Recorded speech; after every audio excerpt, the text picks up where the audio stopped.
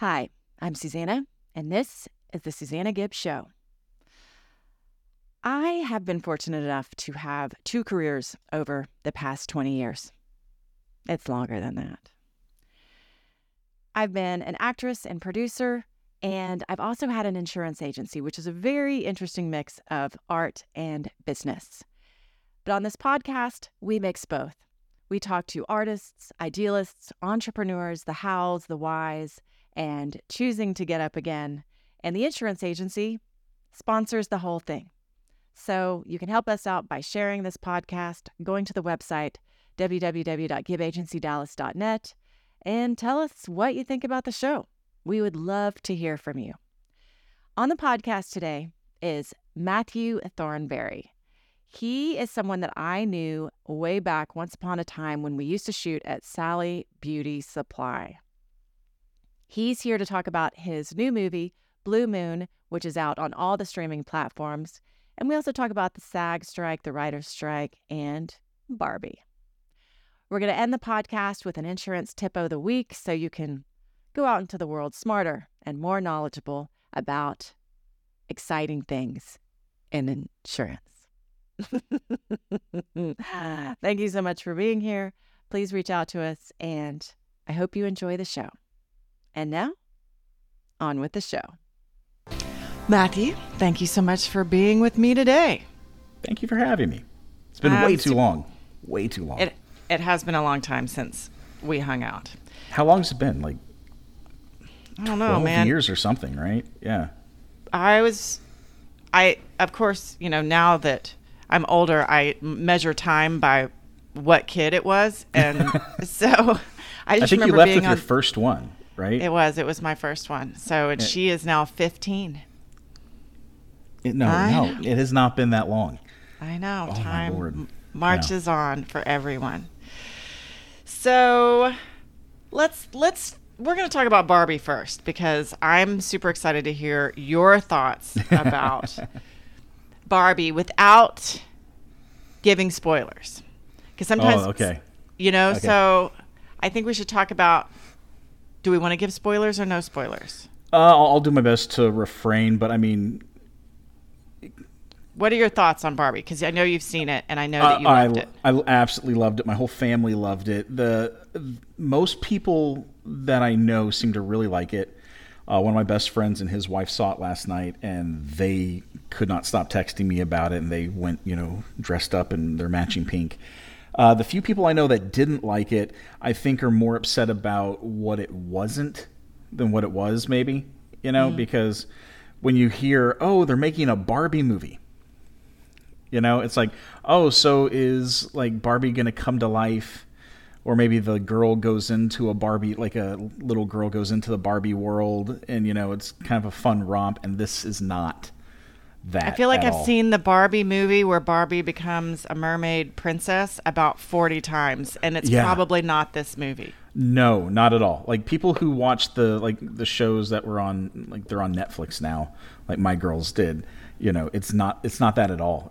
This is kind of a weird, beautiful, satirical take on the human condition. And I don't think a lot of people are ready to go into a Barbie movie to think a whole lot, and you kind of have to with this. But, like, my wife was in tears at the end. Like, it touches on mortality. Like, I don't know, in the trailer, this isn't giving anything away. Everything's fun, and they're having a dance party, and then all of a sudden, Barbie says, do any of you ever think about dying? And it's probably the funniest line I've ever heard in a movie in context. Like, it had me rolling the first time I saw it in the trailer. It had me rolling in the theater because, again, you don't want to think about that kind of stuff usually, and especially not in a Barbie movie. Well, Margot Robbie is one of my faves, as well as Ryan Gosling. They're both so talented. Would this movie have been as successful with different people? Is it the writing in the script, or is it? I'm sure it's probably a mixture of everything. Margot Robbie isn't just Barbie; she's also the producer, right? And yeah, I did not know that she. I did. Did she sign on as a producer in the beginning, or did she come on? Amy Schumer left the project, and Margot Robbie was brought on. Margot Robbie produces most of the things she's in now, like with I, Tonya. Well, she helped develop some of, oh my gosh, I'm blanking on Harley the character's Quinn. name. Yeah, and Thank you, I, yes. Tonya, which she's incredible in, and she's very savvy, and she's a great actress on top of that. And I think, when they decided to bring on Greta Gerwig as well, they worked really well together, and they both decided they wanted to do something that wasn't what you thought it was going to be. And the second I heard that Greta Gerwig was on board, it's like, okay, this is going to be fantastic because it's going to be weird. Little What Women. else has Greta Gerwig done? And Lady Bird. Okay. Yeah, like... Interesting. Well, Little Women, okay. Lady Bird, though. Lady Right. Bird's got And some teeth so does to this. it. So, But and then they both wanted Ryan Gosling on, and Ryan Gosling, even in the press tour, has been all in. And I think with this kind of character, he needed to be. And I mean, the day the movie came out, people were like, "Oh, this is going to get nominated for supporting actor at least," because he's that good. It's kind of like when you watch Beetlejuice and you see Michael Keaton pop up and he just kind of steals everything because he's all in on this really weird character. Imagine that, but he has half the movie. Yeah, it's great. Interesting. So, Margot Robbie, seriously, she wins in the genetic gene pool. She's got looks and brains. But Ryan Gosling, this is a fun game. I've been asking people, what's your three favorite Ryan Gosling movies? I actually really like The Notebook. I think he's great in it. And just for the one line, after he finished building it, he gave serious thought to burning it down. I think we've all been there where it's like, it's done. I hate it. I love that. This, he's fantastic in, but I'm a huge fan of Drive. I love Drive. But also The Nice Guys. Nice Guys, he's great. Like, he's always good. He's always good. So my top three: Drive. I need to watch it again. Lars and the Real Girl. That was the first time I was like, "Oh, you're not just pretty. Holy cow!" Crazy Stupid Love. I think he's so even when good he in that. shows up on SNL, he's great. He's the skits on SNL, the the UFO one where alien Kate skits McKinnon are is some of the best. manhandling him. That's the second one where she's literally just That's a good one. Super good. What's your favorite Margot Robbie role? I hope people. Oh, I don't know. I'm interested to see this one, honestly, because I feel like we haven't seen the best of Margot Robbie. I agree. And the funny thing is, she's always fantastic. And like, even a role like her first big breakout here was Wolf of Wall Street, and a role like that, you could be a one and done, right? But she steals that movie from everyone else, and it's like the biggest actors ever in that movie. Yeah, she's fantastic. Yeah, she's beautiful. Beautiful, beautiful. So the other thing we talked about, which I want to get into, is because I thought you had some really interesting insights into the SAG strike. It's funny how we call it the SAG strike, even though WGA's been striking for like 2 months longer. Yeah. Yeah. I should add in the writer's strike as well. And the solidarity between the two is fantastic. So, yeah. What are the biggest issues that the writers are going after? Royalties, first of all.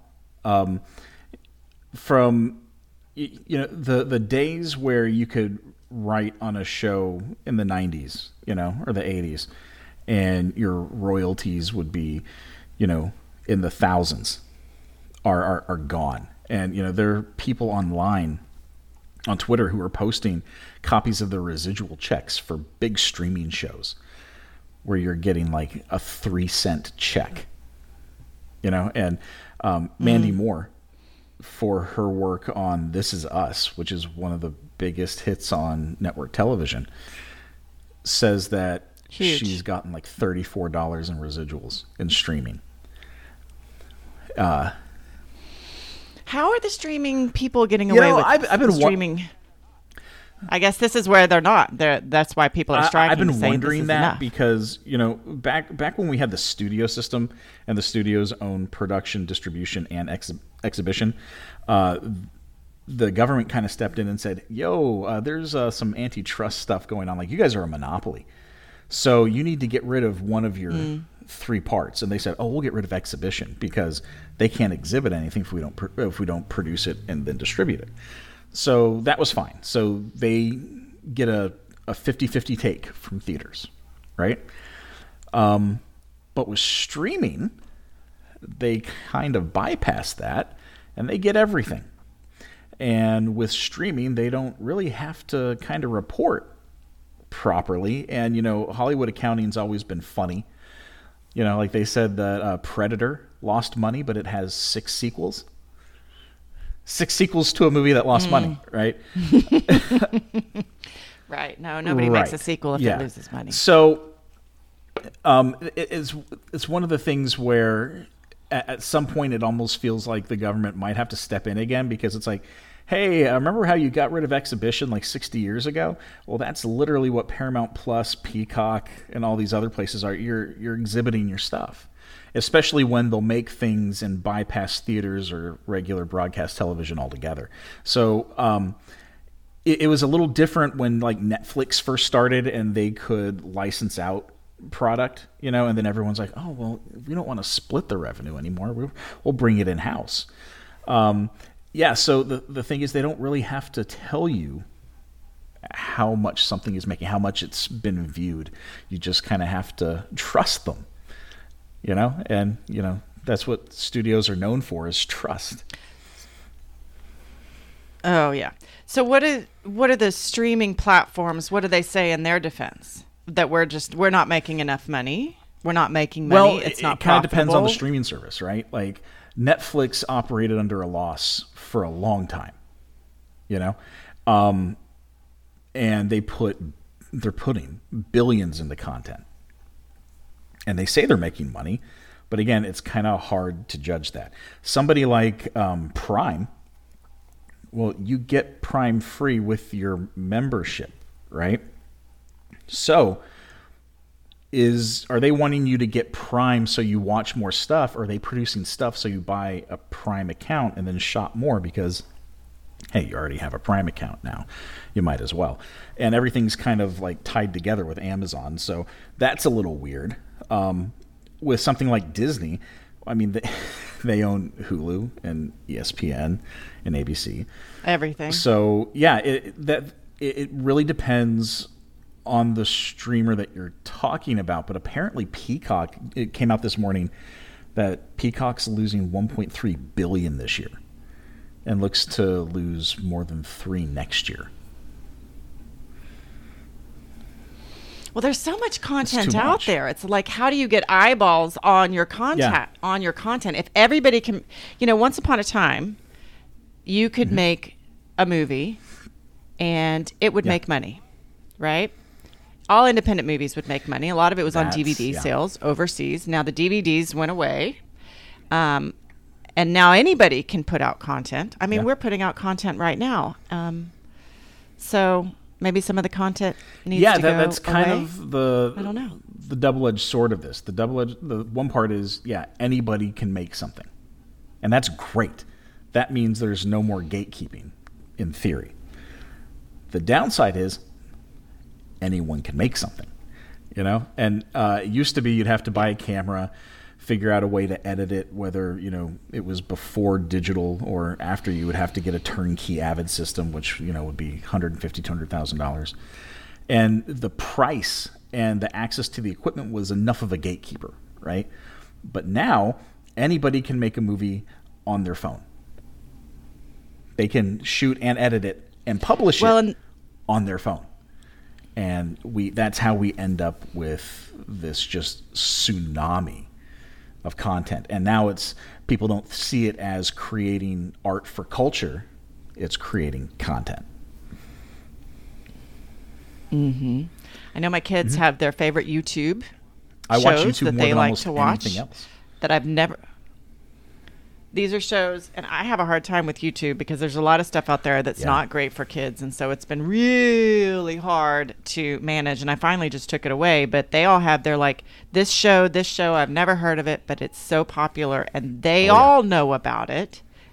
Yeah, I've had to have the same kind crazy. of talks with my kids where it's like, okay, we're going to have random searches of your phones to make sure you're not watching certain shorts. Like my youngest daughter found a show with like these ghost hunters, and it's all like oh, my daughter got real scared about that. And then she was terrified. And then I had to sit down and watch something with her, and I'm like, okay, so you see how this could easily be faked. And luckily my youngest daughter has gotten into editing, and she has her own channel, so she's able to see past a lot of that kind of stuff. But yeah, at first it was tricky. There was some weird show. It was a cartoon, and it was the Frozen characters, but they were having babies, and showing it, and I was like, "What is this? Why?" It's kind of a terrifying platform. It is. So, coming back to streaming, and because part of when we were talking ahead of time, it was about your experience with your own movie on streaming and the challenges that you've had. So let's talk about what was the movie that you did and released. I released a film called recently. Blue Moon. It played some festivals last year, and then it went public on Amazon Prime in November, and then it hit Tubi, Apple TV, and a handful of others. And at first we were getting some good views, especially before it went to the on-demand services, right? When it was up for rent and for sale only, it was very easy to see how many people were watching it, because I could, basically see, okay, we've had this many rentals. Amazon keeps half, and then my distributor takes 20, and then I get the rest, and then my DP gets 10. So it's like I could easily figure out from what I was getting how many people were watching it, right? Then we went to Tubi, and even though Tubi does have a much better payout, I have no idea how many people are watching it, because the number of ad breaks changes day to day almost, it seems. And now instead of being able to see, okay, I got X amount, so that means this many people bought it and this many people rented it, now I just get a number, and I have no idea how many streams that is, and I don't know how much they're charging for the ad placements. It's just something they do, and then I get a dollar amount, and lately it's been more like a cent amount every month, and that's it. What does Tubi say on the front end of how they're going to manage the ads and how the ads affect your revenue? They basically say we will put ads on it, and they will vary, and that's kind of what they say. There's... Interesting. Is there a theory on what idea. their motivation is based on... I mean, they have to know how many people are on their platform at any given time. And the theory is that if more people are watching it, they'll put more ads onto it, right? That's what it's supposed to be. And is it like commercials, like watching a TNT movie where literally it takes 4 hours to watch a 2-hour movie? One or two ads at the beginning, and then you can place ad breaks throughout, right? I streamed it the other night. My DP was over. He and I haven't talked in a little bit because we've been busy. And we got together and we put the movie on Tubi, and we had a couple of ad breaks, right? Checked this morning, there are no ad breaks. So I have no idea how it varies from day to day. There's no reasoning, they just do it. And that's kind of the frustrating part, is that I just have to take their word for it. And there's really no way of there's no way of so there's no accountability. There's no accountability and no way of accounting for the metrics. Like I could at least see, oh, well, people are dipping out at this part, or these people are like people from this area are watching it, or people of this demographic are watching it. So I could make ads targeting those people. So right now, anytime I make an ad, it's just kind of a shot in the dark. It's like, I think this is the group watching it, when I really don't know. I do. You make the ads? I'm paying for this myself. Yeah. No, like if I'm doing a Facebook ad for the movie, I mean, not the ads that are shown. Yeah. Oh, I see. No. They're I thought the ones, you meant ads on TV. Yeah, they do that. And what's your movie about? A mostly true story. What happened to me when the log line is the mostly true tale of a man traveling to eastern Kentucky to deal with the unexpected death of his estranged father. So it's based on what happened when my dad died suddenly in 2016. And about halfway through the trip, things were really weird. And I kept telling people about it. And they're like, oh, that's really weird. My wife finally said, you need to make a movie about it. So I did. And yeah, it's the movie, as weird as it gets, some of the stuff that I put in the movie, it was actually weirder in real life. But like it was so weird that people wouldn't have believed it. So, yeah. Interesting. Super fun. What's on the agenda for? What's your next project? We're actually working on a couple of things. I was talking to somebody last night. The goal is to get more people to see Blue Moon, so we can. Because one of the nice things about doing it myself was that I wasn't beholden to anybody, and that's nice. But the second you get money from other people, you are beholden to them, right?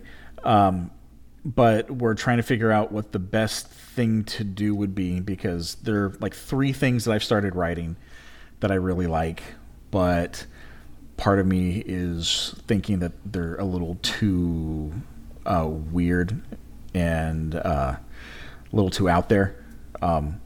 Because that's just kind of where my head wants to go. And we're, I've got people on both sides where it's like, let's make something that we can easily sell. And other people are like, let's make something that can, satisfy us artistically. So it's a, that's and, I got to meet isn't it? Spielberg when I was in college, and I asked him if he ever felt torn between making a movie artistic versus marketable. And he looked me dead in the eyes and he said, all the time.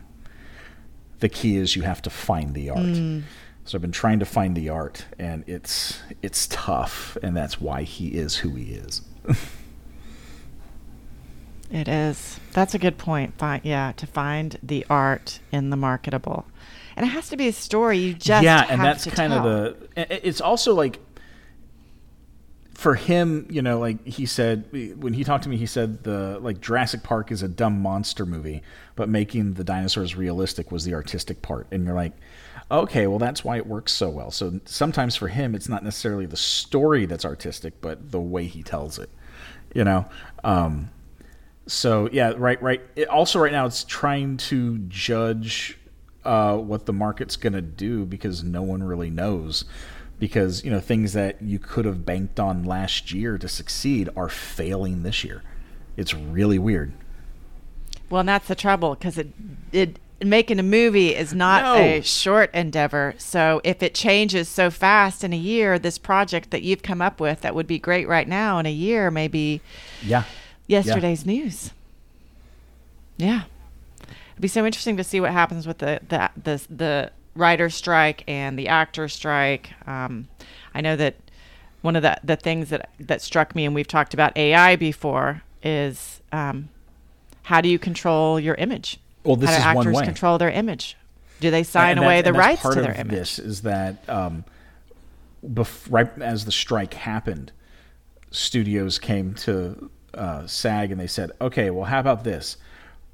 We pay a background actor for 1 day, and then we scan their likeness, and then we can use it however we want in perpetuity. And it's like, wait, what? So you can have that in perpetuity clause on the contract. I walked from any of them that said in perpetuity. I was like, I thought Crispin Glover sued 30 years for this exact same thing on Back to the Future 2. Where it's like, oh, I was in the first one, I wasn't in the second one, you can't use my image. I thought we were past this, but now they're wanting to get an exact digital replica of an actor. So if they see a background actor that's being paid, a couple $100s a day, and they're like, oh, this person has a really good look, they can scan them and get them to say whatever they want. Like, that's, I mean, the ethics of that alone are troublesome. Very troublesome. Well, Matthew, thank you so much for coming on the show today and talking with me about what you have in the pipeline and Barbie and thank you for all the having me. rest. I really enjoyed it. And I'm glad you got the maroon memo. It's good work. Yeah. All right. Thanks again. It's always fun to talk to other filmmakers because nerding out about performances and stories, and it's just always super fun.